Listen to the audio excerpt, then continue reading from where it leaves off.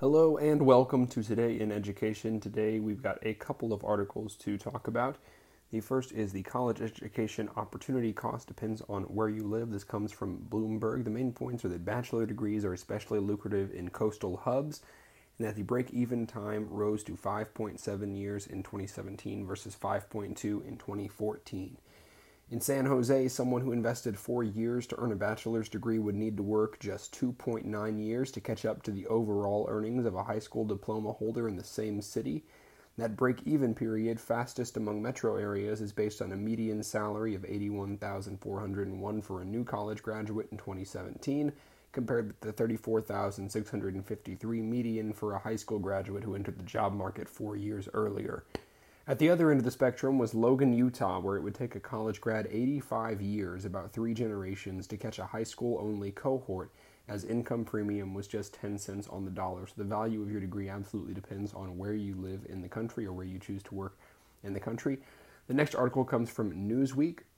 This kind of picks up where our last episode left off. If you remember, we talked about a Florida principal who told a parent that not everyone believes the Holocaust had happened, and there was a big outrage about it.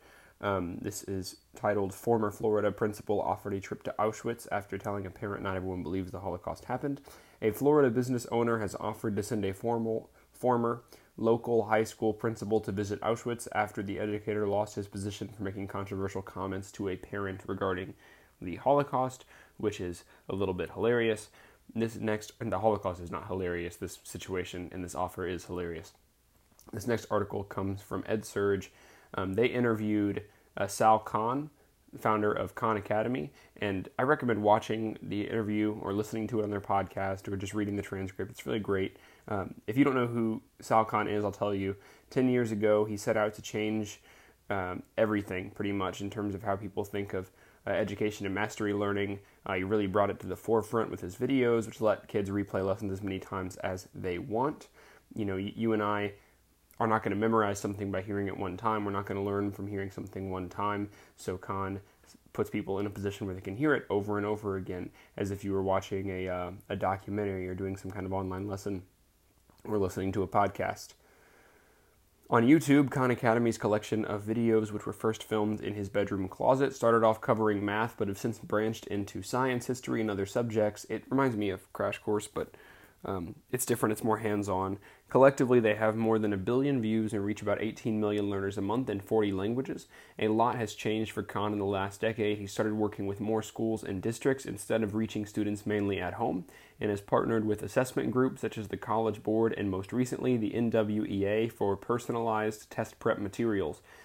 Now, the NWEA administers the MAP assessment, a test designed to measure growth in reading and math, but Khan says it's not all about cramming for a good score, and the ideas behind giving kids more time to master material is still a big part of the organization's ethos, and that of the Khan Lab School, which is Sal Khan's small private school in Silicon Valley.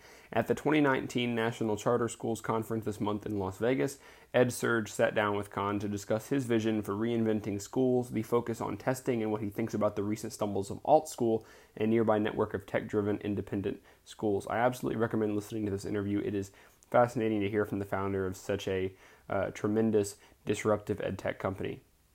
Now, the last article, I hate to end on a little bit of a sour note, but it comes from The Atlantic, and it's titled "The Financial Calamity That Is the Teaching Profession."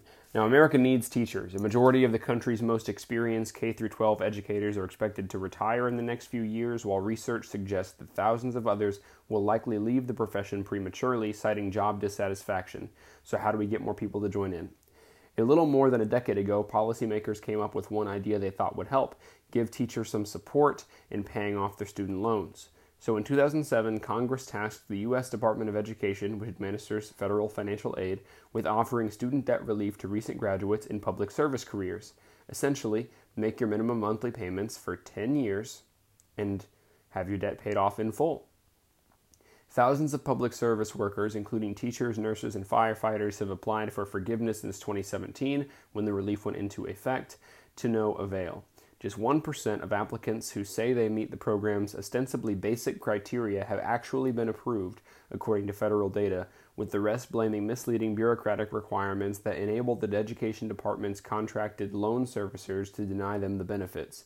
Now, teachers across the United States are suing the Education Department, alleging that its failure to make good on the loan forgiveness violates both their constitutional right to due process and administrative procedure laws. Liz Hill, the Education Department's press secretary, declined to comment on the suit because it's pending litigation, but noted in an email that the agency is faithfully administering the complex program Congress passed. So it sounds like people didn't read the fine print but weren't told they needed to read the fine print, if that makes sense. I don't know that anyone was lied to. I think it's just that people were misled and not given explicitly all the information they should have had as far as what the requirements are in order to have that student loan forgiveness. I know a couple people personally who have been impacted by this, and it's rough. And they probably would have gone into education regardless, even if they didn't have this prospect of student loan forgiveness. They probably still would have gone into the career that they did. But to have that expectation and then to have that completely taken away is jarring regardless.